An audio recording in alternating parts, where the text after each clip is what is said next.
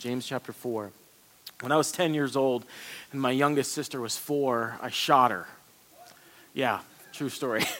I told this story in here before. She was in my room and she would not get out of my room. So I picked up my pellet gun, pumped it as many times as my little arms could pump, aimed it at her, said, "You better get out." She said no.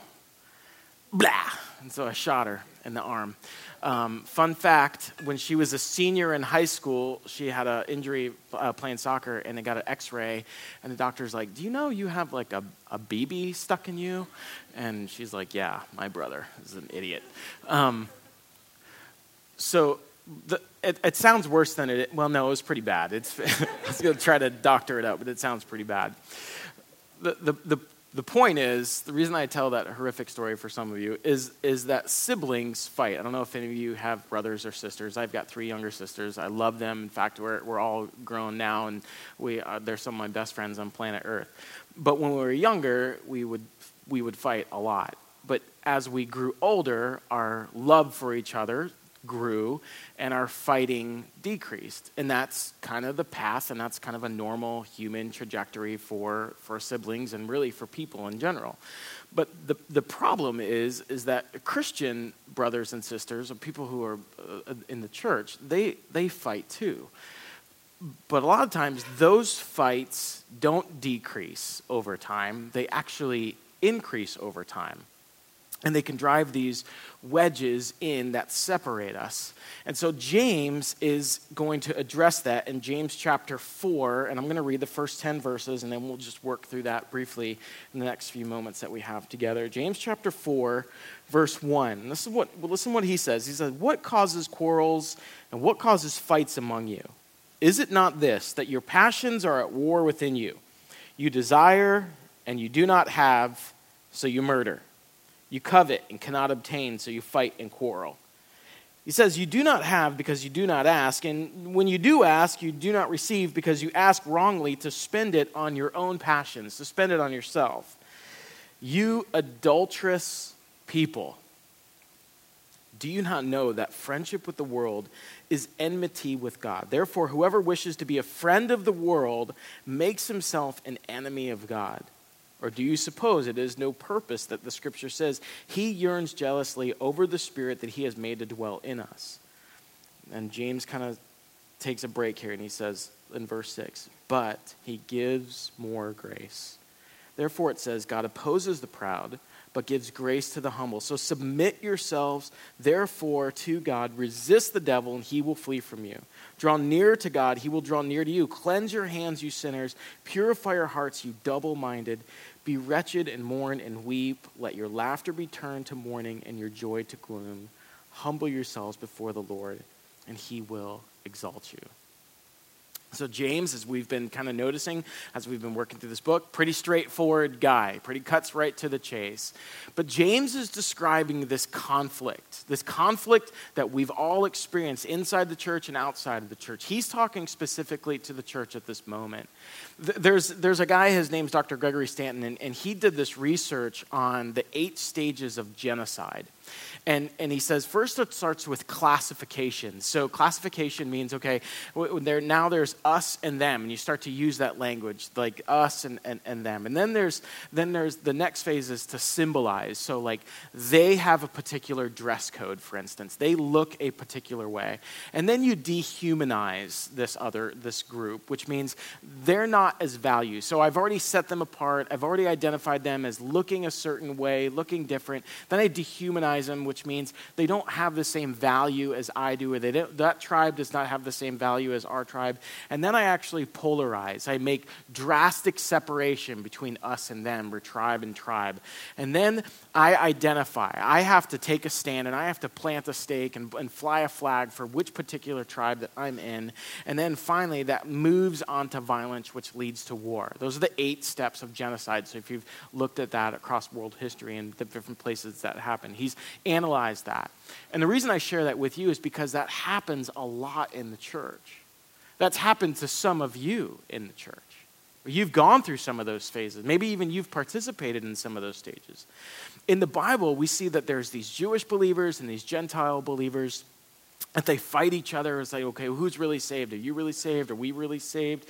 And you see it all throughout church history, unfortunately, that the church fights among itself. So you've got the East versus the West. You've got Catholics versus Orthodox. I mean, it's been said that the blood of Europe is stained with the blood of professing, or the ground of Europe is stained with the blood of professing Christians who were killed by other professing Christians. And it's not just a historical thing, it's all over the American church. And we don't even have to look at back into history, we just have to look at ourselves because we still do this today. We fight over denominations, we fight over different ministry groups, we talk bad about other churches, we get in disagreements about their style of worship versus our style of worship. I was in a church league softball thing, which is as lame as it sounds, where in one of the games, pastors and employees from churches literally fought each other in the middle of this game. And so James is looking at the church, both historically and I believe today as well. And he's saying, look, brothers, this is not the way that it ought to be. He said that in his letter earlier. And he starts with this question. He says, what causes these fights and these quarrels among you? So he's assuming that there's fights and quarrels among us, which there are. So James assumes correctly. And he says, in your groups or in your circles, what causes the friction? What makes you angry towards other people? What causes you to talk bad about the other people? What's interesting, James, he's gonna hit on the heartbeat of his letter. Last week, if you were with us outside, Shannon taught on wisdom, which I thought was great. And where he landed was, you see that this wisdom is really, James is really talking about peace. And he's bringing it up here again. He's like, look, you're not a people of peace, you're a people of conflict. And what he said is that real wisdom brings forth peace. And the problem is, your community, James is saying to us, your community is not peaceful. In fact, it's unstable, and it's unstable in all of its ways because you're foolish, because you're envious. He says because you're self-absorbed, because you're unspiritual. He goes so far as to say because you're demonic. And James says there's a problem. There's conflict. And all through the book of James, it's been really, for me, it's been a really good journey. I don't know about you. But he's been kind of addressing the branches of the conflict that we all walk in, wade in, experience. He addressed the branch of conflict in the way that we talk, the way that we talk about each other, the way that we talk to each other. He's addressed the way that we treat people different than us, the way that there's partiality. He's talked about the way that we treat the poor. And now what James is going to do and kind of going forward is he's going to get down to like the trunk of this tree. And he's going to say, look, this is the issue. And then he's going to teach us this is how you uproot this kind of tree of conflict that's growing in your community. So James, we're going to see briefly here, he's going to diagnose our illness.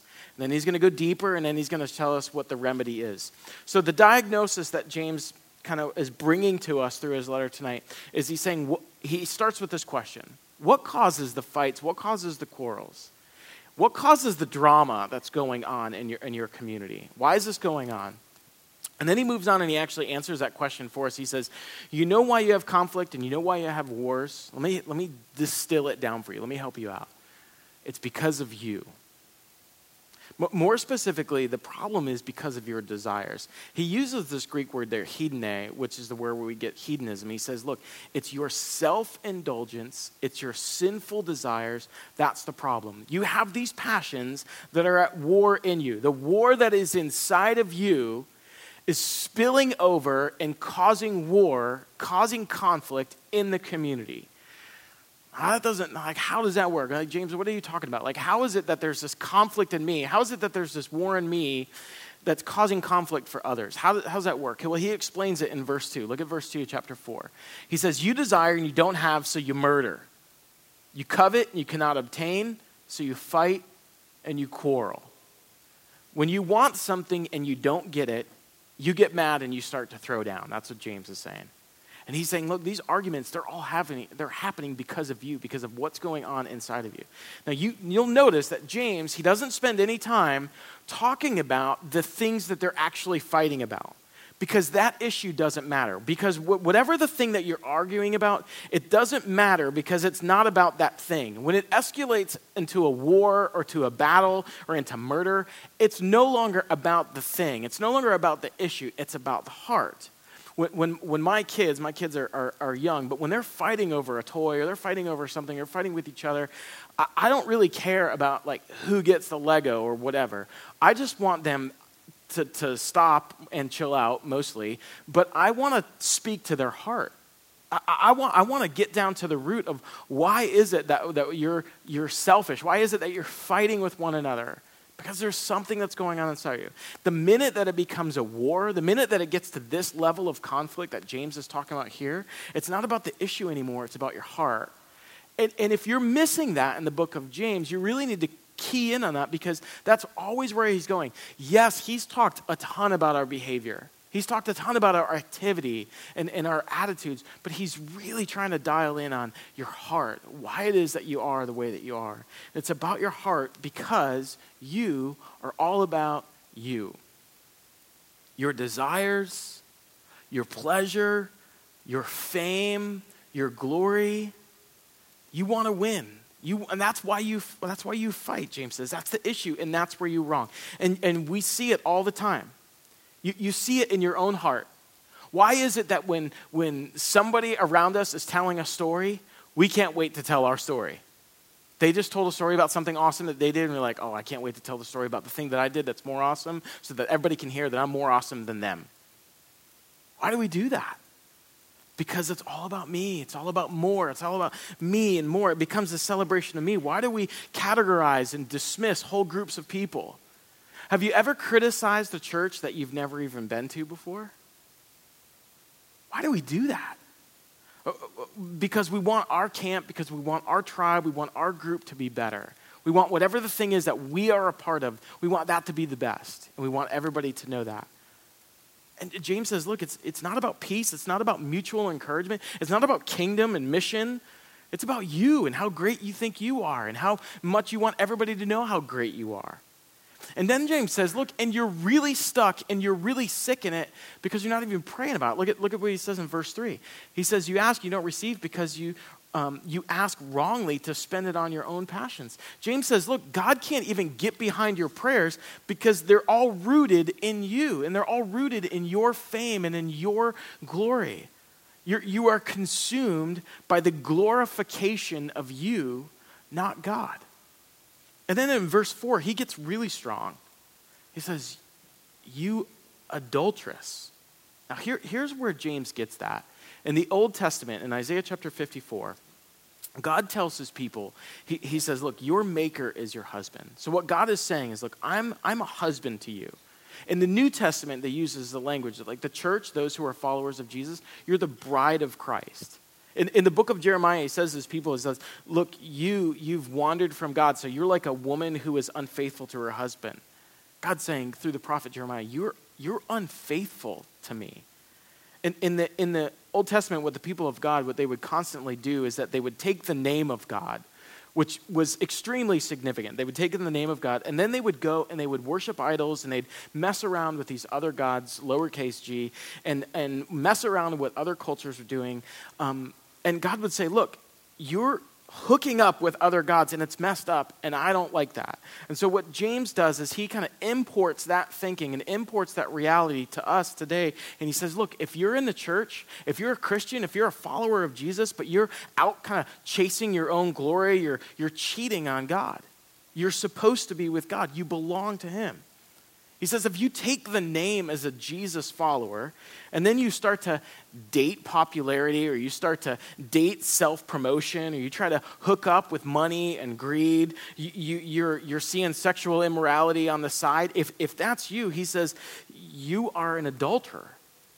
He says it really strong. He says, don't you know that your friendship with the world makes you an enemy of God? That's strong.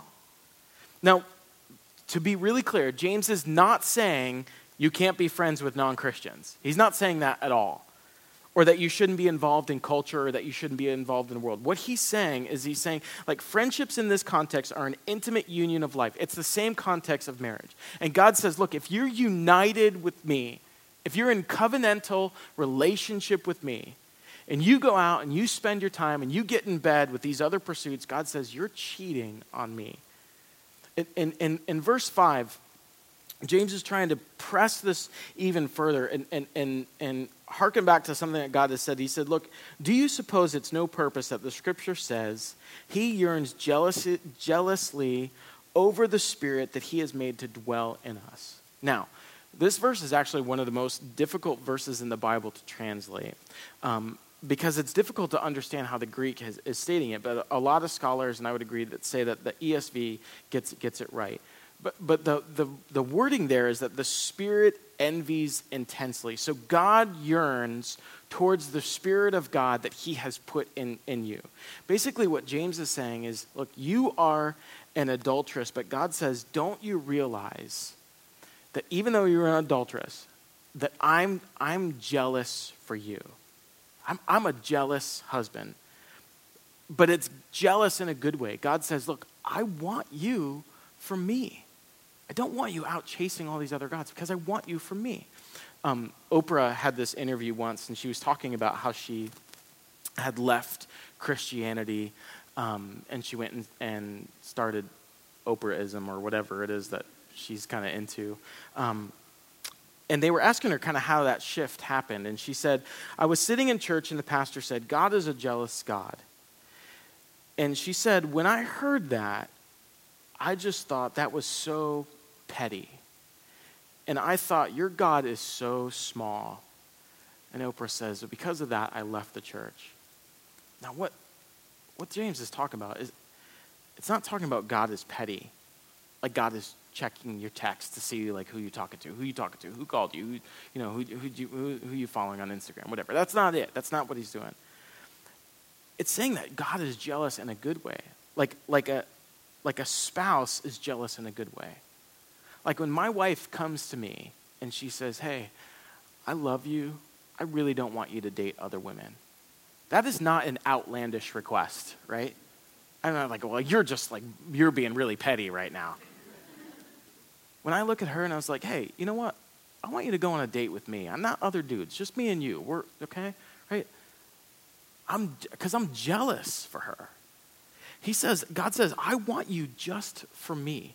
I'm jealous for you. If you're mine, you run with me. But if you're running after your own power, and if you're running after your own fame and your own glory, if your only pursuit in life is for you to make a name for yourself and not live for the name that is above all names, God says that's dark. And it's like you're cheating on me. I mean, he uses that word adultery. We don't even use that word. We will just say, yeah, like he was married and then he started seeing somebody else. Like we kind of dress it up a little bit because adultery is strong. It's a strong word. But James, man, he puts it out there and he says, look, I'm giving you this word and I want to make you look at it. I want you to stare at it. I want you to feel the sting of it. He wants to shock us. He wants to scare us. He wants to disturb us. And he says, look, if you're in a group and you talk bad about someone in another group because you want to make yourself look better, or if you hear bad news about another group, or you hear bad news about somebody else, and you rejoice over that, so that's dark. That's sick. There's something broken in your heart. James says it's adultery. So that you would step back, so that you might be shocked. It's like, do you remember that movie, Juno? Right, so it's about this young girl, she gets pregnant, and then there's this family that starts kind of like hanging out with her and in a lot of ways kind of adopts her, and she like gets to be kind of close friends with the husband, and they're in the basement kind of playing guitar together, and she thinks, no, we're just friends, we're just kind of hanging out, and then like he makes a move and tries to kiss her, and she's shocked. She's like, what are you doing? And she's leaving, and the wife says, what did you think was going to happen? Like, what did you think you were doing? Kind of hanging around my husband like that. And I think that's kind of the sentiment of what James is trying to tell us and talk to the church. Like, what do you think is going to happen with your friendship with the world. You're flirting with all these things that the world values. How do you think that's going to end? Do you think that's going to end well? Do you think that won't end in heartache? Do you think that won't end in your brokenness? And what James is doing through this book, James is a pretty good counselor. My wife does this a lot. She kind of calls it the confrontation Oreo. So like on the top part, she'll say something really like nice and loving, like, hey, you know what? I just really like love the way that you're like working and caring for the family. And I'm like, oh, thanks. And she kind of like will lure me in. And then the middle part is like, but you know what? And then that middle part, like she kind of gives me the goods. And then on the end, she's like, no, but seriously, I really love you. You know, but it's good. And it's a really good, it's a good tactic actually. And that's kind of what James is doing. Like James, he kind of lures us in, and then he gives us the goods. And then in verse 6, he ends with love. And verse 6 is so important for us. But look at what he says there. He's like, but he gives more grace. Now, when we read this, there needs to be conviction. Some of you need to weep and cry over the way that you have treated each other. That needs to happen. You need to feel it. You need to feel the pain that you have caused to others. But don't despair. Because James says his grace is greater. His grace is bigger. It can subdue the most wicked things in your heart. God opposes the proud but gives grace to the humble, which means that he moves towards you in your brokenness. When you're broken and contrite over your sin, over your rebellion, James says that's when God moves towards you. In my life, I'll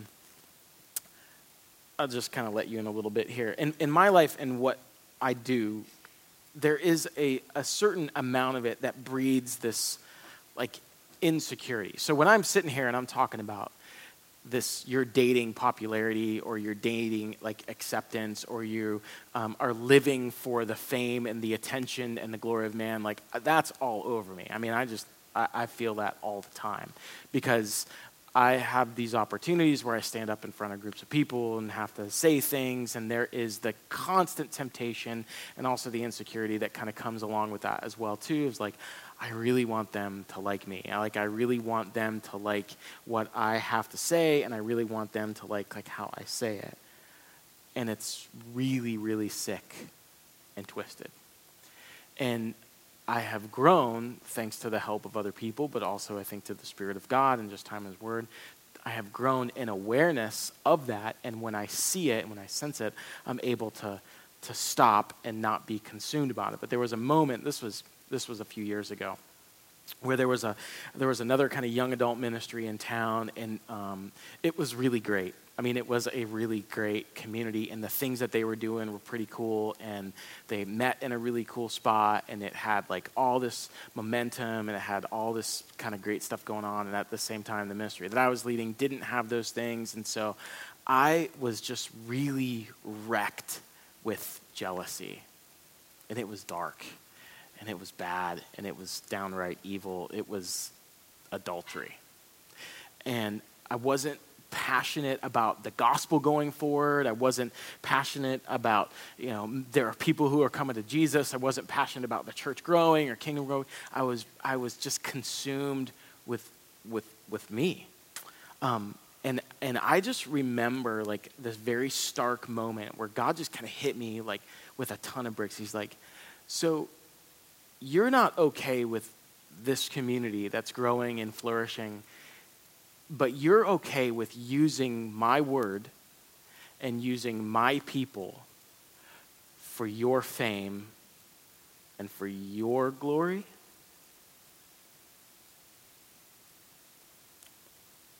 Now, in that moment, what I could have done is just hit myself over the head with a baseball bat and buried myself in a ditch. But I didn't. I felt the weight of it. I felt the pain of it. But in that moment, I have to realize that I'm way out of line, but I have to ask God to rescue my heart and to remember verse 6. He gives more grace. I have loved this definition of grace that really personifies grace, because we throw grace around like all the time and we don't know, like, is that just something I say before dinner, or what is that? Like, what is grace, right? Is that the name of a person? Is that a concept, a thing? But I love to personify grace in the person of Jesus. And my favorite definition of grace is the superabundance. So there's abundance and then there's superabundance. Superabundance of God himself, which is seen namely in the person of Jesus Christ. And for me personally, that just makes it a lot more easy for me to attach to it. And so if I say, okay, he gives more grace, and I substitute for grace Jesus, which I think is completely biblical. He gives more Jesus. He gives more of himself. So in these moments, when I'm tempted with the desire to, like, I really want people to like me, I really want people to like what I'm doing, I want the affirmation that comes from people, I recognize that, I realize that it's sin, I realize that it's adultery, and I claim the promise that, Jesus, you are going to give me more of yourself right now. And the acceptance that I crave in people, I know is really only truly going to be found in you. And you're not just going to give me like a drop. You're going to absolutely flood me with you. And I'm claiming that. And I believe that. And I'm going to walk in that. I'm going to rest in that. And I'm going to live out of that. I remember that God opposes the proud. And so I humbly go to him. Now, what does that look like? How do you do this? Well, James helps us very clearly in verse 7. Listen to what he says here. He says, submit yourselves, therefore, to God. Resist the devil, and he will flee from you. Now, he's not talking about conversion. He's not talking about, like, look, if you just kind of start walking towards God, he's going to start walking towards you, and he'll just kind of meet you somewhere halfway in the middle. He's not talking about that. He's talking to believers who have acted like the prodigal son, who went out and wasted all their money and wasted all their time and blew their inheritance and started messing around with pigs. And then finally, like the scripture says, they came to their senses and they headed towards home. And on the horizon, they see the Father. And the Father is tearing down the driveway, arms wide open, after them to embrace them. That's the picture that James is painting for us. He says, move away from the devil, move towards God. And the word for the devil there is the word diablo, which the word dia means to cut through. The devil is described as an adversary. So someone who tries to separate, someone tries to cut you out, someone who tries to separate you from God, someone who tries to separate you from God and make you an adulteress. And God promises, look, when you want out, when you come to your senses like the prodigal son, when you want out of that, Satan will flee and God will move towards you. The early church did something that was absolutely beautiful during baptism. They would walk up to the water, and before they would enter in, they would turn away from the water and kind of back towards the congregation, and they would throw their hands up, and they would say, I renounce you, Satan, and all of your works. And they saw baptism truly as this union with the Trinity, and they would take this moment to claim their identity as sons and daughters of the Father and to say, look, Satan, I'm done with you. And then they would go into the water. And we need to remember our baptismal identity. So if you're a follower of Jesus, you've been baptized, you have a baptismal identity, which means that baptism for you is not just simply like an event in your life that you just kind of check off. You're like, oh yeah, that's the thing I went to, and my whole family came, and then they took me to Oregano's afterwards. That was really great. No, baptism for you is a place of remembrance. It's a moment that crystallizes your very identity. You have a baptismal identity, which means that the truth of who you are in Jesus is not something that can just bend around your life. And this is what James is driving at. This is the heart of what James is trying to address in the church and with Christians today. Because so often what we want to do is like, Jesus is great, really like that guy. If there's some way that I can just kind of make him an accessory to what's going on, like he's a handbag or like something else that you can bring around. I only know of one accessory apparently. And what we try to do is we try to take Jesus and we try to bend him around our life. But Jesus has to be what shapes our life. Tim used this great illustration this past week talking about like kind of like how there's the straightening, like a father to the son offers like this straightening. And that's exactly what Jesus does to our crooked life. He straightens it. In fact, it says in the scripture, I'm gonna make all the high places low, and I'm gonna rise up all the low places. I'm gonna make all the crooked places straight. That's what Jesus is doing in our life. But what we try to do is we say, no. I have this crooked life, and I'd really love it, Jesus, if you just kind of bend yourself around my life. And so in the places where I feel like I really need you, like when I'm up for the promotion or during finals week, that'd be really great. That we think that that's the way that Jesus is going to fit or kind of cram into our life. And James says, no, that's not the way that it works. We need to remember our baptismal identity, which is the death and burial of our old life, our old selves, our old way of thinking, and the resurrection of a new life. A resurrection of a new way of thinking. A resurrection of a new way of living. And what we need to do is need to make that a constant part of our prayer. One pastor says it's the mortification of sin and self, which means in your prayer life and in your moments and your time alone with God, you're saying, God, I want there to be a death to selfishness. Put it to death. I want there to be a death to gossip. I want there to be a death to lying. I want there to be a death to envy and a death to jealousy and a death to sexual immorality. I want there to be a death to greed. I want there to be a death to comparison. And I want life to Jesus. And I want life to his purposes. Pray for a mortification of self and life to Jesus. And then James moves on, in case you didn't get the point. He says, cleanse your hands, you sinners. Purify your minds, you double-minded. He's using this kind of priestly imagery there from the Old Testament. And he says, look, when the priests would move to the temple of God, they'd wash their hands as a symbol. And they'd say, God, there are sinful things that I've touched, and there are sinful things that I've been a part of, and I don't want to be a part of them anymore. And then they said, God, I want my heart to be near to you. I want it to be pure, and I'm asking you to purify it. He uses these priest images as you move towards God. Stop the external things that are unhealthy and ask God to put your heart in a healthy place. Then he uses this prophetic imagery. The prophets throughout the Old Testament, what they would do is they would say things like, you need to be wretched, you need to be mourn. They would really just kind of lay people out, turn your joy to gloom. In the Old Testament, it says that the person who would laugh at sin or scoff at sin, that person was the fool. And that is really just the temperature of our culture. It has been for a long time, but it's currently that's the temperature. That's the perspective of our culture, that we just laugh at sin.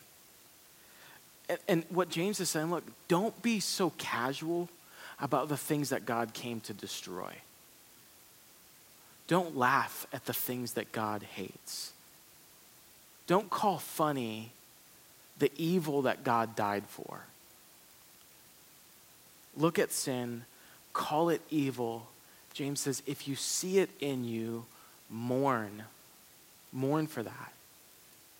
It's you saying, God, it kills me that this is a part of me.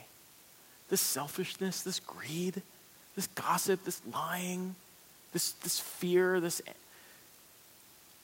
God, this kills me that it's in me. This thing that you hate is a part of me. But then he comforts again. He says, humble yourself before the Lord. He'll exalt you.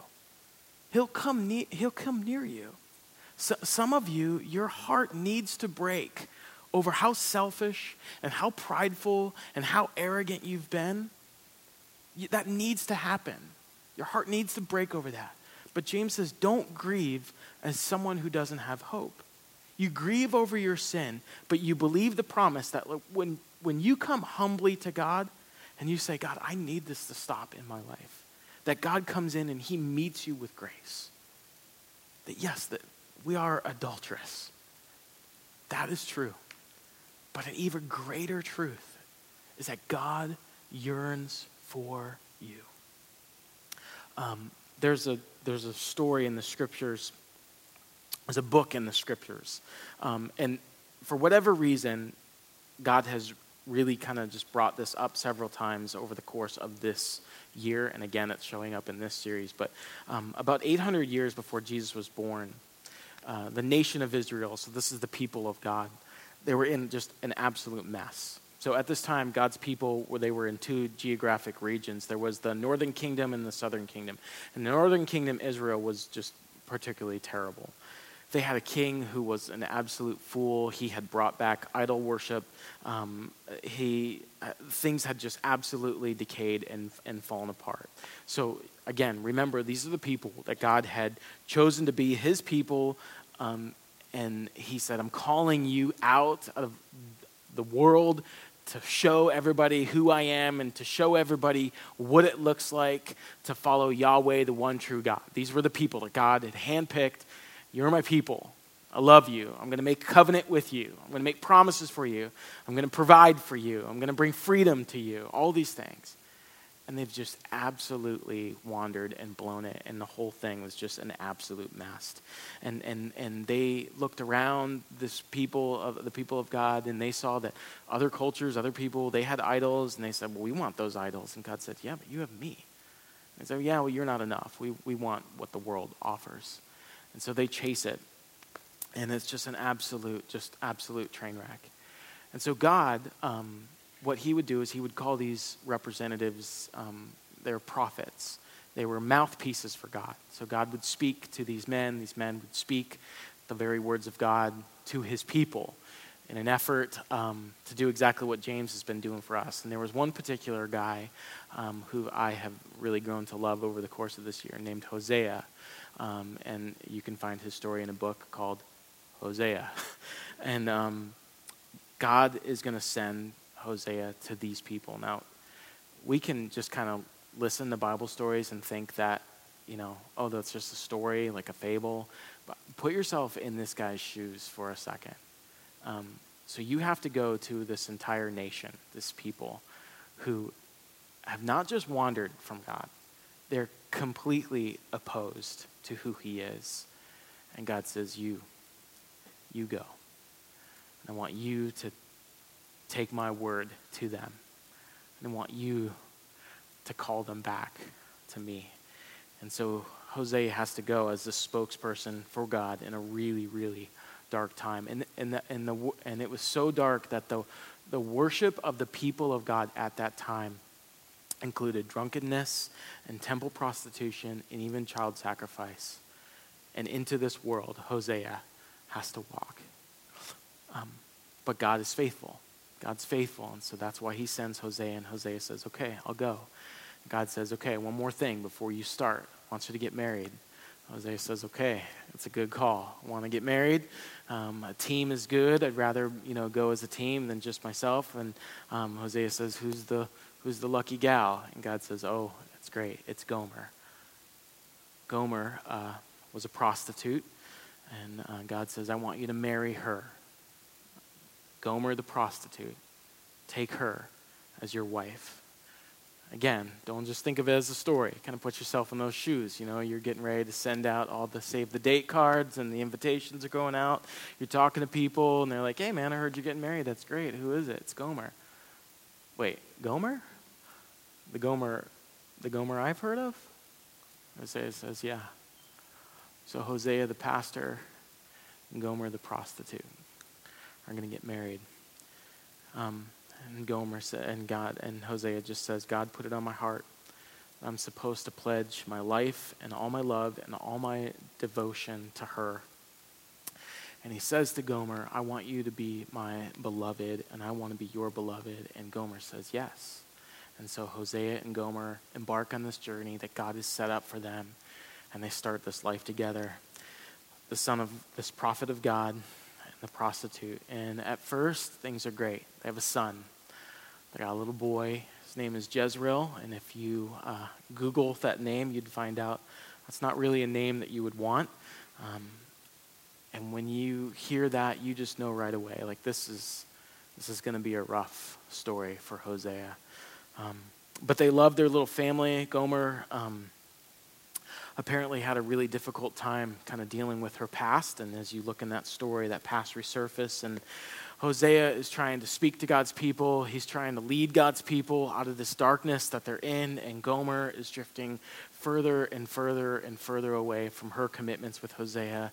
And eventually Gomer got pregnant, and she gave birth to a little girl. And Hosea knew it wasn't his little girl, and they named her Lo Ruhamah, which means unloved. So you got Hosea, the pastor, Gomer, the unfaithful wife, and you got two little kids. You got a boy whose name means I will judge, and now there's a little half-sister named Unloved.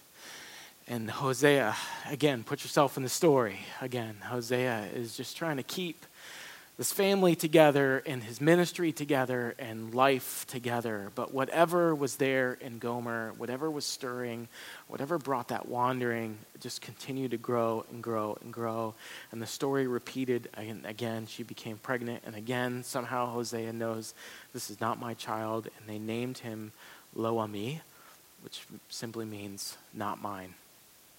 So here's the man of God, this incredibly dark era.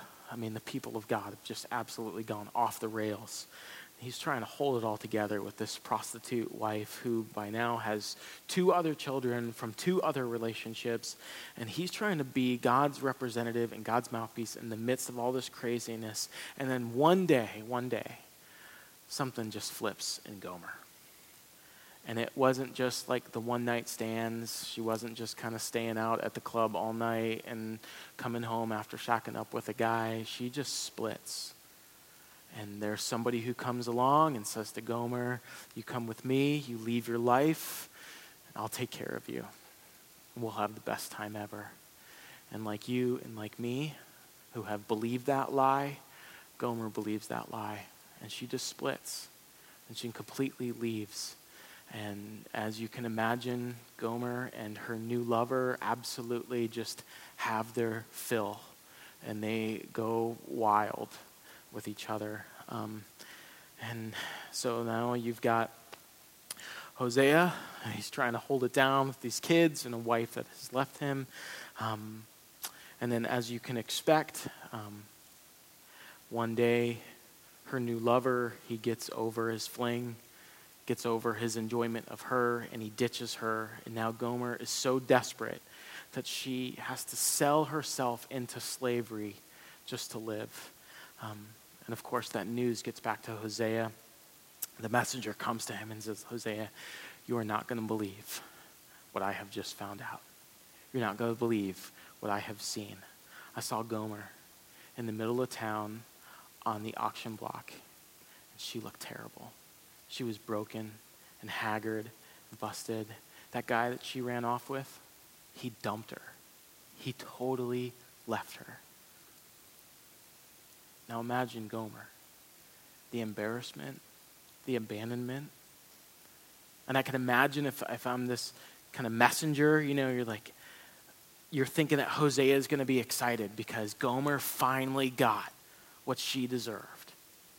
The messenger is probably like, hey, Hosea, the way that Gomer made you feel, that's how she feels now. And there's that expectation that Hosea would rejoice, that he'd say, finally, justice, finally, this vindication. But Hosea gets that news, and he's absolutely wrecked over it. And he says, where is she? Point me in the direction.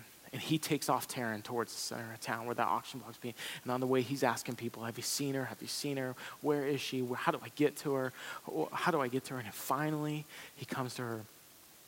And he runs towards her. And he sees the price. It's the price of a slave that no one else will pay. And his heart melts. And he says in this moment, that is my wife. That's my beloved, who I pledged my life and my love to. And he pays 15 shekels of silver and 13 bushels of barley. And he pays the price to buy Gomer back off the auction block. And he says to her, I will be yours if you'll be mine.